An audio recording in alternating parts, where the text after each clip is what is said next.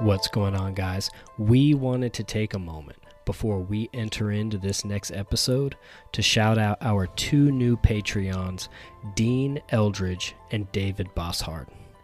We thank you for partnering with us and helping us produce quality Bible-based gospel content. Thank you so much. And now, enjoy the show.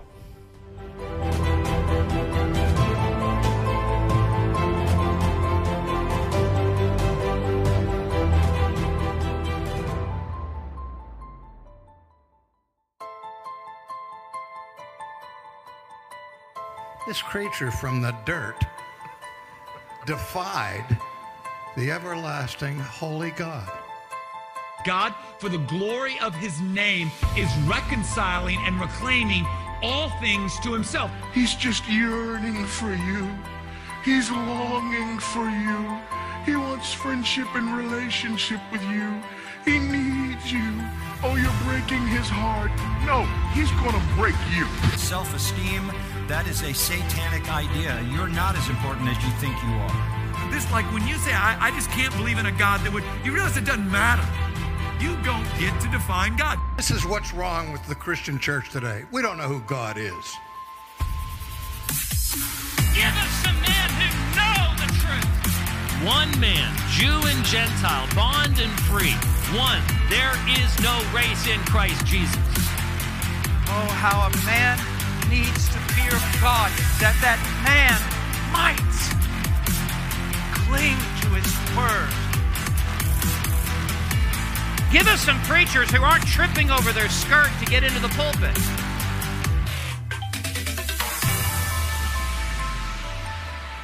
What's wrong with you people? Thank you for tuning in to Matter of Theology. Matter of Theology is a podcast production by Faithful Life Ministries where we address church and cultural issues from a biblical standpoint. We seek to bring you biblical truths despite what popular movements of the day teach, or that friend in your church that doesn't realize that he believes in an Arian teaching.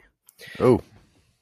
We are on Patreon, so if you would like to partner with us, head on over to patreon.com/Matter of Theology and become a subscriber. We have a variety of plans for you to choose from, ranging from $5 all the way up to there's, some business sponsorship stuff on there.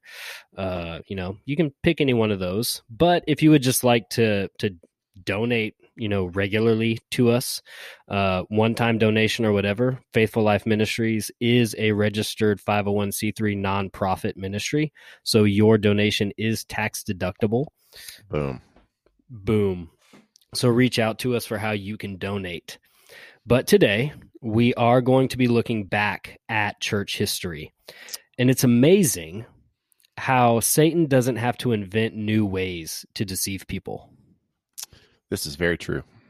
Yeah, most of the time people fall into deception because they either don't study their Bible, they don't know church history, or both.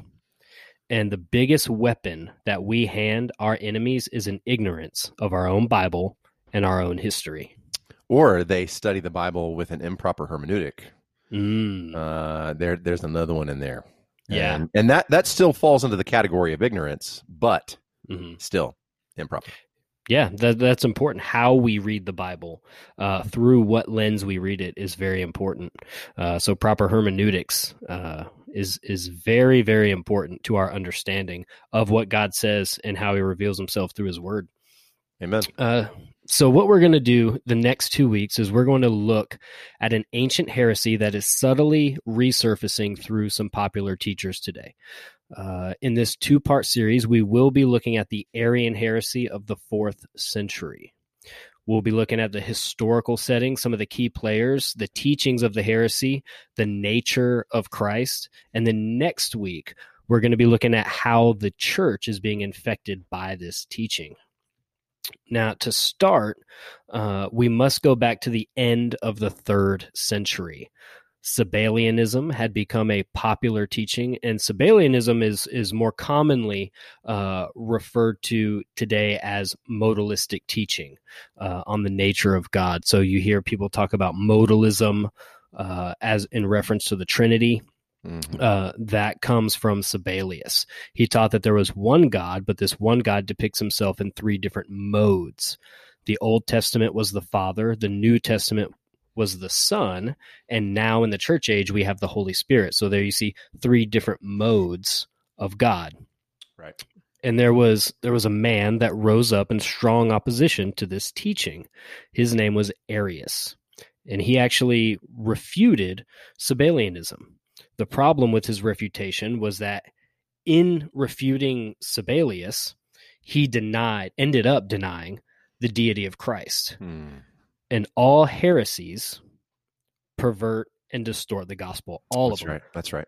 Yeah, all of them in some way pervert or distort the gospel. But historian Nick Needham, if you get his 4-volume church history set, 2,000 Years of Christ's Power, Volume 1, Nick actually says that the Arian controversy was the greatest theological controversy in the history of Christianity. And this is because, again, while all heresy distorts the gospel, this particular heresy attacked the nature of Christ, and more importantly, his deity.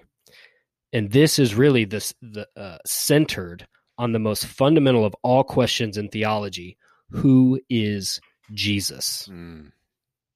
I would say, apart from, the greatest question that any human being has to answer is, what is man's greatest need? And I would say that this is second. Yeah. Because in order to answer the first question, you have to get this one right. That's right. If you don't get this one right, we're lost. That's right. We're completely lost. So let's lay a little bit of a timeline so you have a general reference point. So in 311, Arius is ordained as a presbyter. In 312, the Emperor Constantine is converted to Christianity. In 313, Constantine issues the Edict of Milan, which gave tolerance to Christianity in the Roman Empire and stopped the persecution of Christians. So almost overnight. Now, there's a span, a couple years, because this just shows you just kind of how rapidly it took place. There's span a couple years. Constantine fought some wars and stuff, and everything was attributed. All his wars, success in wars, was attributed to Christ.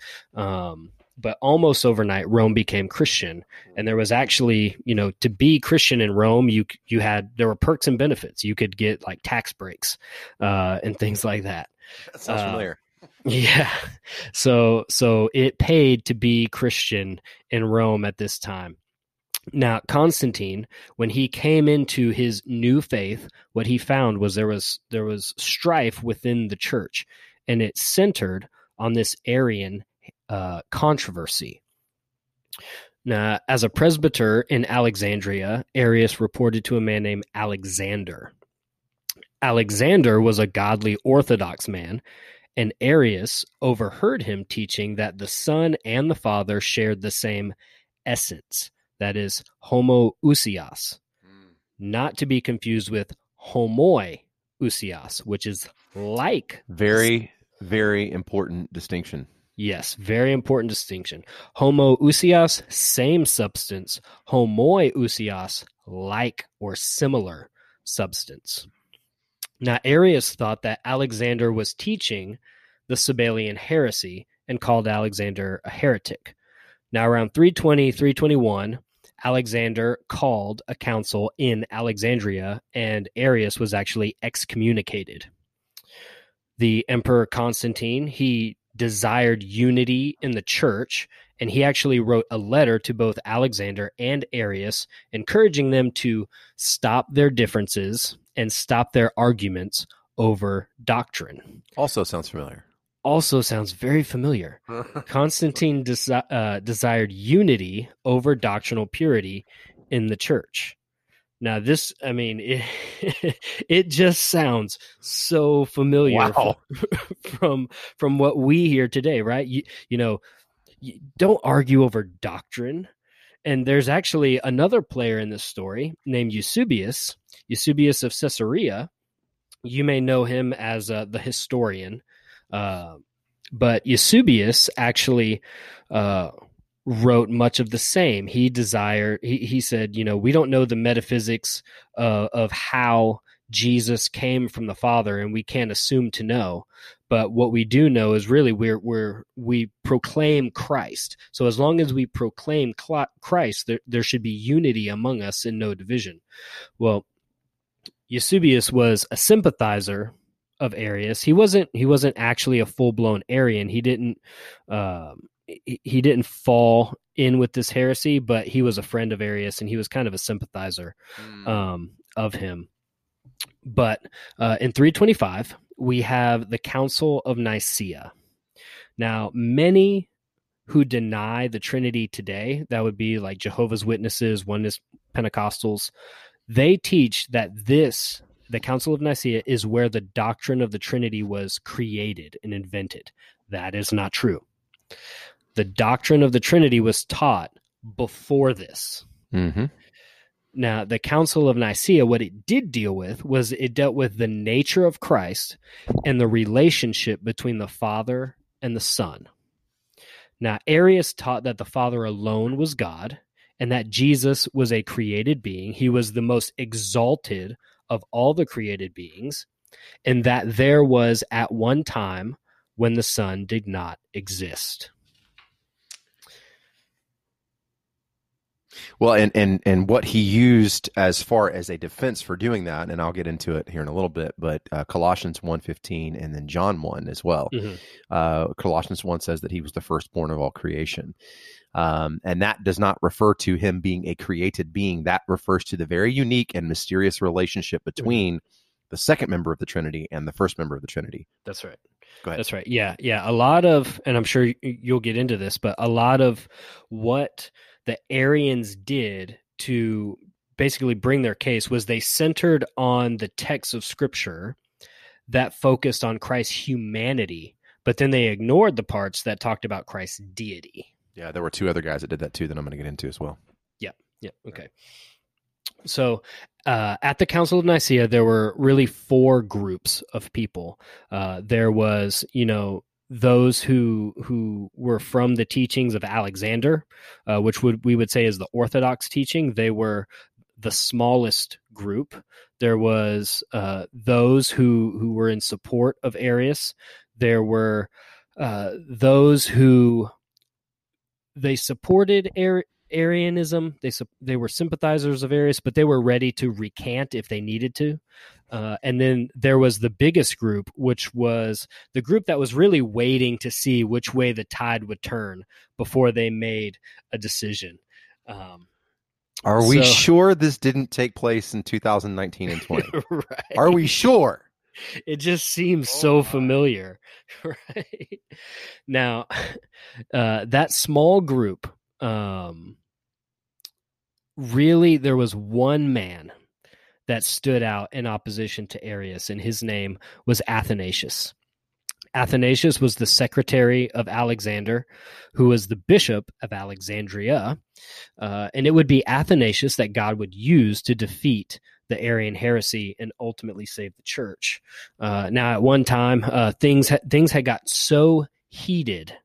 Just the years that this controversy went on, that Athanasius' friends would say, Athanasius, the whole world is against you. And Athanasius would reply with where we get that famous phrase, Athanasius contra mundum, which is, then Athanasius is against the world. I mean, that just goes to show you one man can make a difference. That's all it takes. One man to stand up for orthodoxy and what Scripture actually teaches. Amen. Now, amen. During the Council of Nicaea, many of the members in attendance, their desire was to draft a decree that would ultimately cover up the controversy rather than solve it. And Eusebius of Caesarea, we just mentioned him, he drafted up a creed that was very vague in its wording. And the intention of this was so that it would be something that everyone could agree with. But the problem with that is when it's something that everyone can agree with, that allows for false teachers to come in and twist it for their own purpose and for their own benefit. So you must have this. This goes to the importance of why you must define terms properly, and you must be very clear in what you mean. Now, thankfully, there were people there who recognized this, and what we got was the first draft of the Nicene Creed. That's right. And what I'm going to read is really the first draft of the Nicene Creed, and it was actually called the Creed of Nicaea, I believe, when it was drafted. But the creed was later altered at the Council of Constantinople, and it was expanded. That's right. And that was where we got what we have today as the Nicene Creed. But this Creed of Nicaea says this, and this was really in opposition to Arius. And so I'm going to emphasize the points that refute Arianism. This is what it says. We believe in one God, the Father Almighty, creator of all things visible and invisible, and in one Lord, Jesus Christ, the Son of God, begotten of the Father, only begotten, that is, from the essence of the Father, homoousios, God from God, light from light, true God from true God, begotten, not created, of the same essence as the Father, again, homoousios, through whom all things were created both in heaven and on earth, who, for us human beings and for our salvation, came down and was incarnate, was made man, suffered and rose again on the third day, ascended into heaven, and is coming again to judge the living and the dead. Amen. And we believe in the Holy Spirit. Now, again, later at the Council of Constantinople, they would reaffirm this. This is actually the Council of Constantinople really issued the death blow to Arianism, and the creed was re-emphasized and it was expanded. Now, there is, in this original draft, there is an anathema attached to the end of it. And it was Athanasius who was successful in getting this anathema attached to the end. And this is what the anathema says. As for those who say, there was at one time when he, the Logos, was not, and he was not before he was created, and he was created out of nothing, or out of another essence or thing, and the Son of God is created or changeable or can alter, the Holy Catholic and Apostolic Church anathematizes those who say such things. That is directly targeted at Arius and his followers. Now, the council ended with Arius's teachings being declared heretical and Arius being kicked out of the church. Yet, his teaching grew all the more popular. Arius would go on to teach at other churches, and they welcomed him with open arms. And this is where his heresy really began to spread quite rapidly. That's right. Yeah. They would invite him in, and he would teach it, even though he's really under church discipline. He's not supposed to be teaching, but they're inviting him in, and he's teaching this anyway. Arius would go on campaigns against Athanasius and even falsely accusing him of murder. Athanasius would spend the rest of his life under persecution. He was exiled from Alexandria, I believe, 5 different times. And finally, Constantine had enough, and he was going to recant Athanasius's exile and allow him back into the church. Not Athanasius, Arius. He was going to recant Arius's exile and allow him back into the church. And Athanasius prayed, and I'm paraphrasing here, but he prayed something to the effect of, Lord, if Arius is to be allowed back, then take me now. But if by your grace, then take Athanasius and prevent the church from being subject to this heresy. And that day, Arius died of cholera. But Arianism had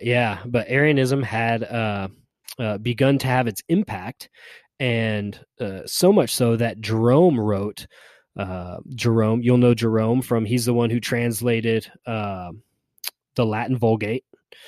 And he's the one that wrote, "The world awoke with a groan to find itself Arian." And this was before the Council of Constantinople took place, which was the death blow again to Arianism. And so now, obviously, this is a very condensed version, but nevertheless, there are many lessons that we can pull out of this controversy because it's so relevant to today. We see so many things in this controversy today that we're dealing with. Yeah. Man, Drew, thank you. That was that. Yes, it was a high level overview, but important and detailed nonetheless. So one of the first things that I want to say when it comes to this, when it comes to people like Arius, when it comes to those who would propagate his teaching and the teaching of a few others that I'm going to talk about tonight, or whenever you listen to this, is the fact that they obviously didn't deny that Christ was a historical person. They didn't deny that Jesus existed. However, what they show in the things that they said and the heresies that were blatant against Scripture, what that ended up showing is that they did not, for all intents and purposes, again, we weren't there. We don't know what or if they did repent of that before their death, but they did not possess a saving knowledge of Jesus Christ. Christ being the key word there. Mm-hmm. So that aside, one of the first things I want to say is that our faith, the Orthodox Christian faith, is confessional. Yes. It's what we see from the apostles in the Scriptures. It's not just creeds and confessions, but it is what we see from the apostles in Scriptures and throughout church history. And this is why it's absolutely crucial to study church history and compare it all and test it all against the backdrop of the Scriptures, as the Bereans did, Acts 17, right? That goes for councils and creeds. Now remember, councils and creeds are not infallible, inerrant, or completely sufficient. God's word is. That's right. Okay, so as Acts 17:11 says, it says this, a quote, "Now these were more noble-minded than those in Thessalonica, for they received the word with great eagerness, examining the Scriptures daily to see whether these things were so." Close quote. Mm-hmm. So as Drew just went through, and what we have seen and see throughout the history of the church, especially in the Reformation, are these incredible truths that were held hard and fast to because of the vagueness and the heresies that were so prevalent then and now. And one of the ways that I wanted to talk about the history of this is to use the Westminster Confession of Faith. So chapter 8 is on Christ the mediator, and specifically the second and the third paragraph. And I'm going to read those two real quick, and then dive in. So it says this, quote, "The Son of God, the second person of the Trinity, being the very and eternal God, of one substance and equal with the Father, did, when the fullness of time was come, take upon him man's nature, with all the essential properties and common infirmities thereof, yet without sin, being conceived by the power of the Holy Ghost in the womb of the Virgin Mary, of her substance, so that the two whole, perfect, and distinct natures, the Godhead and the manhood, were inseparably joined together in one person, without conversion, composition, or confusion, which person is very God and very man, yet one Christ, the only mediator between God and man." Okay, that's one paragraph. Oh. And then the third, the second paragraph, we'll save that one for next time, because that deals more of how this has infected the church. So we'll just stick with that one. So Drew went through a lot a lot about the council at Nicaea, and that council was, the big debate was of the members of the Trinity all being, say the words again, homoousios. Right, meaning the same substance or essence versus homoousios. There you go. And that the members of the Trinity were quote unquote like the Father. Mm-hmm. So a simple definition that Dr. R.C. Sproul gives us of the Trinity is, quote, that God is one in essence, being or substance, and three in person, close quote. Mm-hmm. Yeah. Very, very simple. That's something we should all memorize. Yeah. So Drew laid it out for us. Arius believed that Christ was a created being and not God. Okay, that's what he believed, and to say that Christ was God to him undermined this monotheistic view that he had and wanted to hold to, and he was against the doctrine of the Trinity. I mean, he was hardcore against the doctrine of the Trinity. Yeah. So his thinking kind of was, because you have God the Father, then you have Jesus. And Jesus prays to the Father, right? Jesus says that there's things that he doesn't know the day of his coming, right? So naturally, and we would think this too, if we're thinking on a human level, we would think that naturally Jesus has to be of a different substance than the Father. Otherwise, he would know all the things that the Father knows. Right. So now that goes back to what I said before I started talking about Arius. He had the same kind of knowledge of Christ that Paul had before Paul's conversion. So the wonderful and awesome theologian Herman Bavinck says this in his book, The Wonderful Works of God, quote, before his repentance, he knew Christ only according to the flesh, judged him solely by his external appearance, according to the form of a servant in which he walked about on the earth, close quote. So after Paul's conversion, after his conversion, he now knows and judges Christ not according to, I'm quoting again, not according to appearance, not according to external temporal servant forms, but according to the Spirit, according to what was in Christ, according to what he really was internally and in his resurrection, externally he proved to be. Close quote. So my point in saying all of that is the fact that Arius possessed a very fleshly look of a view of Christ, and that was the problem. That was the problem. So anyway, we'll hold on to that for next time because I'm coming back to that for sure. So what happened after Nicaea, right? That was in 325 AD. Well, Drew already mentioned it. Arian heresy, it revealed itself again with a massive resurgence. So in 381 AD, the Council of Constantinople expanded the creed, the Nicene Creed, to say this in regarding to the second member of the Trinity, and Drew already read it, quote, eternally, and we didn't exchange notes beforehand, by the way, just saying, quote, eternally begotten of the Father.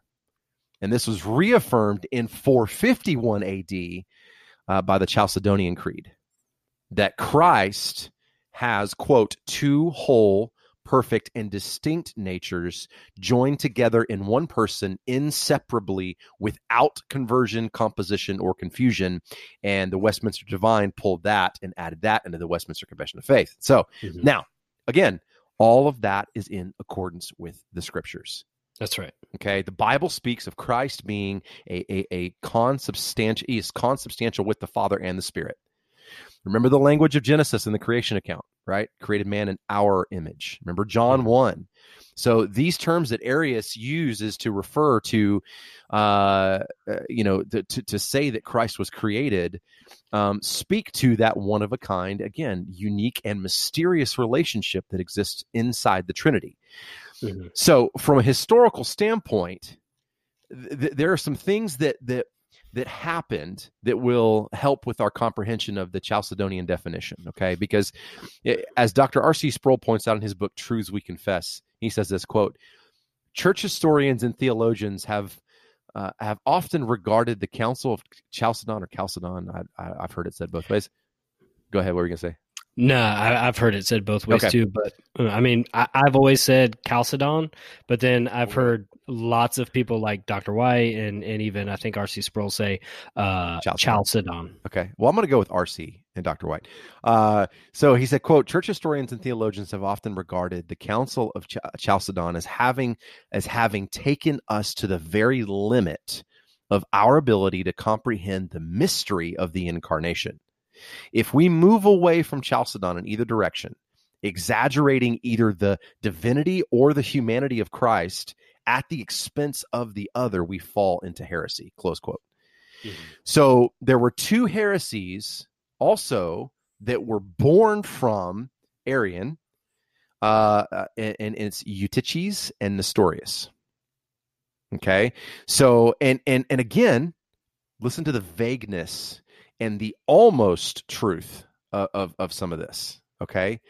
Because remember what Charles Spurgeon said. Charles Haddon Spurgeon said that the discernment is not discerning between right and wrong. It's between right and almost right.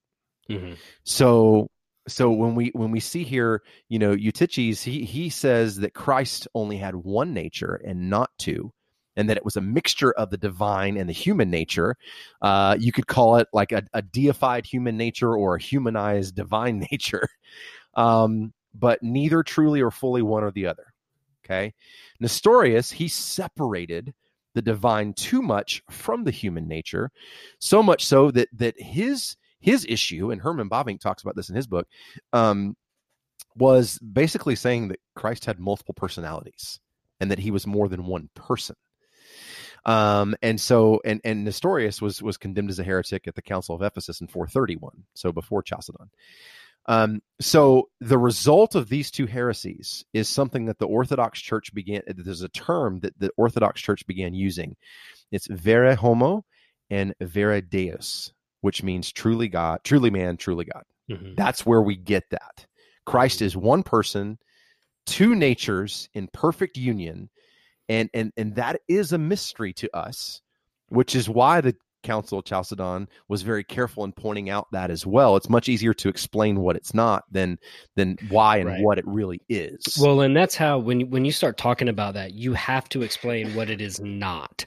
Yeah. In order to explain it at all, because the nature of Christ is so unique to Christ himself, right? You have two natures residing in one person. Yeah. So you have, and I think it's, I don't remember if it's Bavinck or if it's Gamble that talks about how the natures are distinct within the one person, how they don't mix, right? So if the deity was to mix with the human nature, then you would have the finite becoming infinite and the infinite becoming finite, and you would ultimately have a complete third nature that is neither God nor man. Right. Bavinck mentions that, but Gamble may also. But Bavinck does mention that. I think it was Bavinck where I read it. Yeah.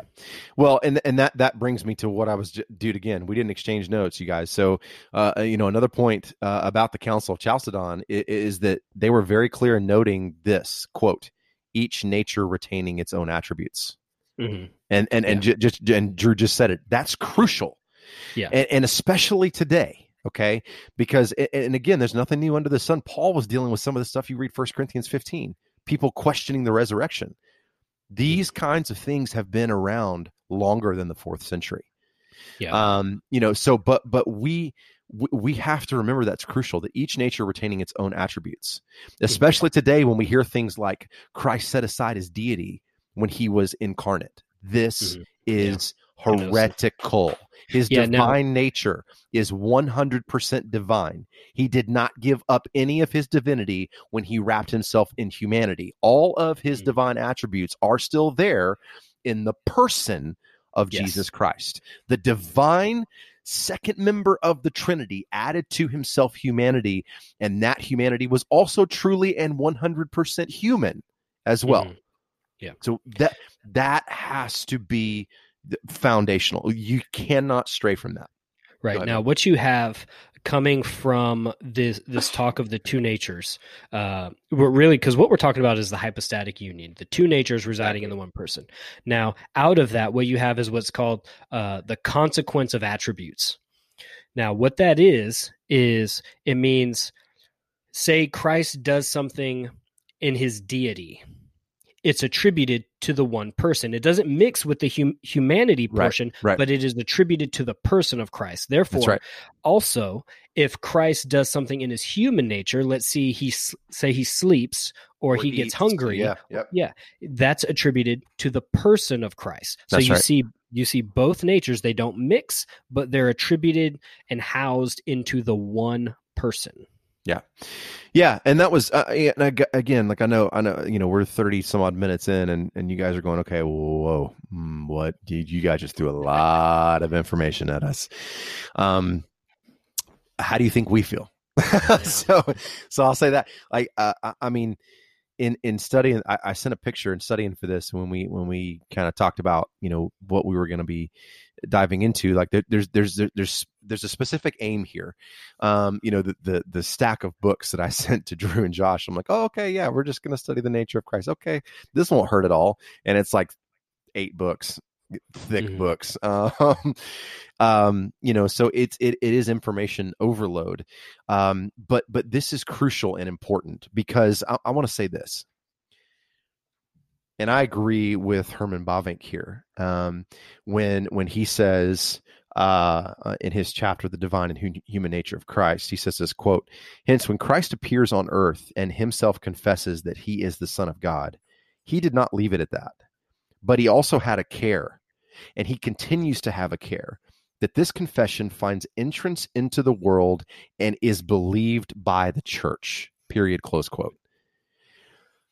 This is something that we've seen throughout the history of the church, and it's not going away. Mm-hmm. You see these, Drew talked about the 4 different groups at Nicaea, right? Those 4 groups still exist. They're still around. They're still around. You have and really they're around not just in the world, but in churches. Yes. The people that sit amongst you in the congregation, I'm sure there are some who fall into one of these 4 groups. Which is why, I mean, the older I get, the more I walk with the Lord, and the more you see the danger. Again, I shared that Charles Spurgeon quote about right and almost right. And I think of Costi Hinn in his book, Defining Deception, with Anthony Wood, talking about, the poison that's just wrapped in candy is the most deadly because it's sweet on the outside. I think it's important. This is just my opinion. And Drew, I think you're gonna agree with me, and we haven't talked about this, but I think it's extremely important that churches need to hold to a particular confession of faith. Yeah. And say, I would agree, and say, this is what we believe about this. And we're not gonna, we don't want to fall on the liberal side of the ditch or the overly conservative side of the ditch, especially when talking about the nature of Christ. That's right. We want to stick with what Scripture says. We want to look at historic Orthodox Christianity and the confessions and the creeds that exist and say, this is where we line up. Mm-hmm. This is what we have found. This confession, this creed articulates it the best. Yeah. Now, all these creeds, right? Every creed that was developed in the Christian faith, it was developed after dealing with some type of heresy. Yeah. So the reason we have creeds is because they dealt.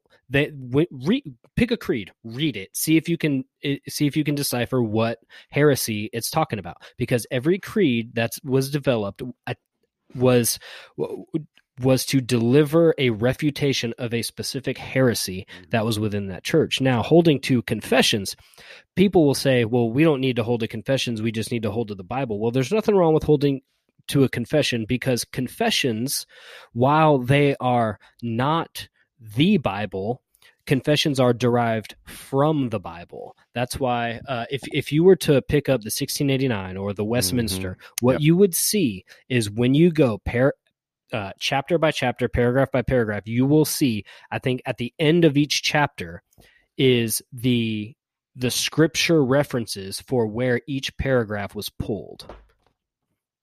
So one of the things I'm holding in my hand right now that's a great tool in this specific subject. Ligonier Ministries did this thing called the Ligonier Statement on Christology, the Word Made Flesh, and they do just that. I mean, this is a phenomenal resource. It's small and tiny, and I'm sure if you actually contacted Ligonier and said, "Can I have a copy of this?" they'd probably just send you one at no charge, or just say, "Hey, donate a couple bucks."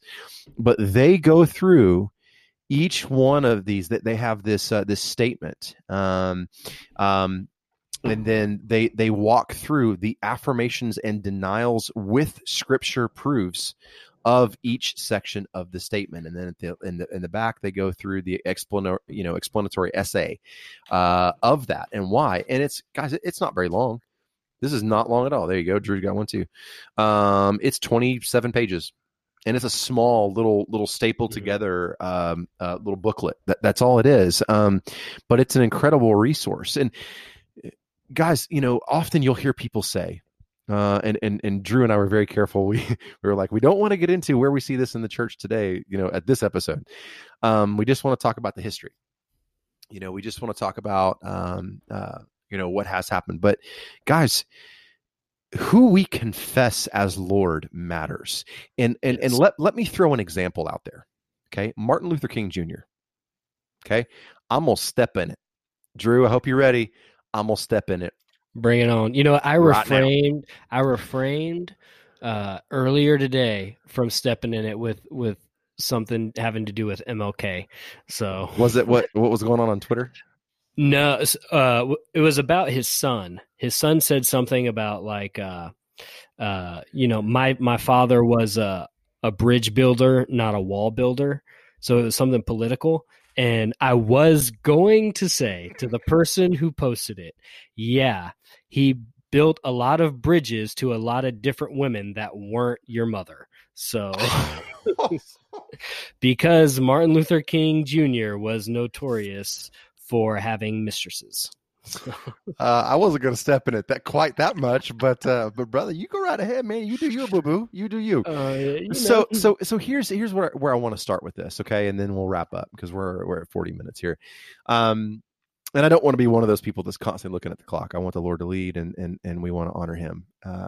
So 1 Corinthians 15, Paul says this, starting in verse 1. Now I make known to you, brethren, the gospel which I preached to you, which also you received, in which you also stand, by which you are saved, if you hold fast to the word which I preached to you, unless you believed in vain. Verse 3, for I delivered to you as of first importance, remember that phrase, as of first importance what I also received, that Christ died for our sins according to the scriptures, and that he was buried, and that he was raised on the third day according to the scriptures. Okay? Martin Luther King Jr. did not believe in the resurrection of Jesus Christ. He did not believe in the inerrancy of Scripture. Okay? Based on what Paul says there in 1 Corinthians 15, not taken out of context, in context, what Paul is telling the Corinthian church right there, because of what's going on in the Corinthian church right there, he says and asserts, and I tweeted this earlier because Tom Buck and I were talking about it, Paul asserts in position of first importance that Christ's resurrection is the foundation and surety of our salvation. That's Herman Bavinck. According to the scriptures. So according to scripture, if MLK held to that Christ, that the resurrection didn't matter, then he did not believe in the deity of Christ, and he was not a genuine believer. That's right. When you look at places, and I'm really trying to really not mention a specific Bethel church by name. I'm really trying not to every episode, but it just keeps coming up, man. You can't say you confess Christ and are saved if you don't confess the correct Christ. That's right. Now, I will throw a caveat in there in saying that, you can live in the ignorant stage, the newbie stage, for a little bit. Only for so long. For a little bit, okay? Mm-hmm. But true salvation is going to evidence itself in fruit. True salvation is going to evidence itself with works. True salvation is going to evidence itself with you professing faith in Christ Jesus. Christ as the office, truly and fully God, truly and fully man, not a created being, the second member of you're going to confess proper Christology. Mm-hmm. And you're not going to have a problem with it. Right. The Spirit is going to lead you to do that. Yes. Now, I know there are going to be folks out there, you can't judge, you can't say that. look, I'm not judging the heart.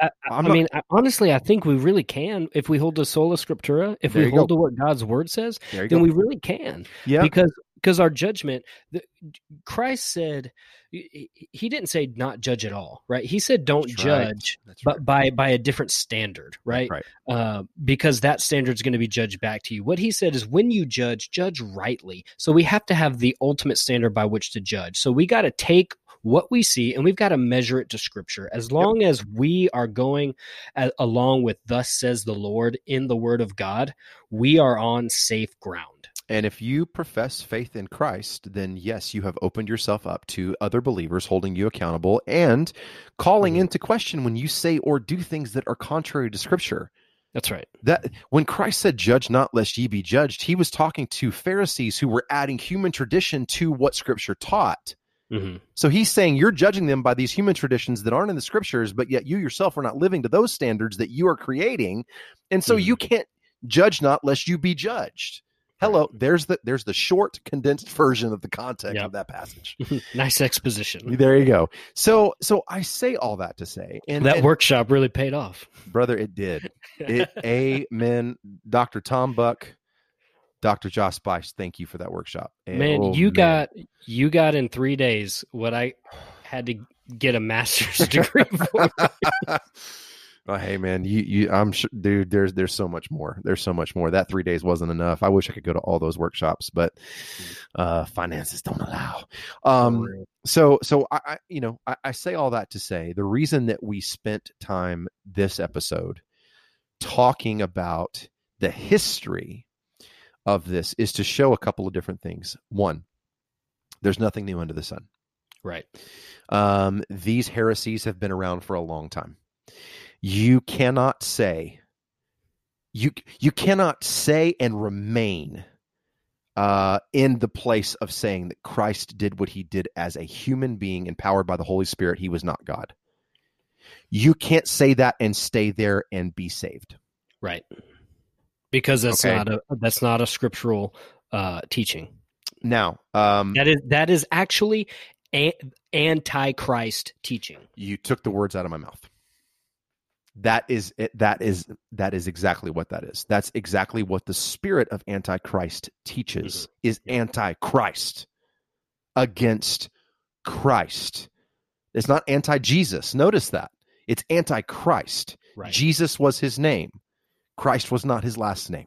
Right. Christ was his title. There you go. And the title of Christ, Messiah, is really attributed to the God-man. That's right. The one foretold all the proto-evangelium, all the way from the beginning of the garden. All right. The one that was foretold would come in man or as a man to take away the sins of the world. Yeah. So how brother, if you're okay with this, how I wanted to wrap up this episode is to read the Ligonier statement of Christology on Christology, excuse me, because it kind of ends with that like a prayer and just right on. Yeah. All right, so it says this quote: "We confess the mystery and wonder of God made flesh, and rejoice in our great salvation through Jesus Christ our Lord. With the Father and the Holy Spirit, the Son created all things, sustains all things, and makes all things new. Truly God, he became truly man, two natures in one person. He was born of the Virgin Mary and lived among us. Crucified, dead, and buried, he rose on the third day, ascended to heaven, and will come again in glory and judgment. For us, he kept the law, atoned for sin, satisfied God's wrath. He took our filthy rags and gave us his righteous robe. He is our prophet, priest, and king, building his church, interceding for us, and reigning over all things. Jesus Christ is Lord. We praise his holy name forever. Amen." Amen. Well, there you have it. The Arian heresy. through church history, how it's still relevant today. And next week, what we're going to do, part 2, we're going to look at how it's actually infecting the church. So we're going to talk about some things. We're going to talk about some kenosis teachings. We're going to bring in Philippians 2, talk about that a little bit. What else are we going to do? We're going to talk about how, what the big differences that we see as far as the nature of Christ as it relates to the Roman Catholic Church. I'm going to talk about that. And then, the consequence, more about the consequences of not holding to a correct Christology. And I would challenge our listeners too. I want to go back and listen to our initial episode on Christology.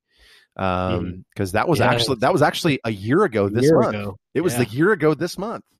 I have that Time Hop app, and it popped up the pictures of us with our Bibles open around that table. So go back and listen to that if you haven't. We've come a long way, man. Come a long way. We have, brother. We have, by God's grace and mercy, and man, I'm very grateful for His grace. It is grace upon grace. Yep. Yeah. And also next week, what we're going to see how two heresies are actually kind of blending together in some churches today. I'm going to leave you hanging on that.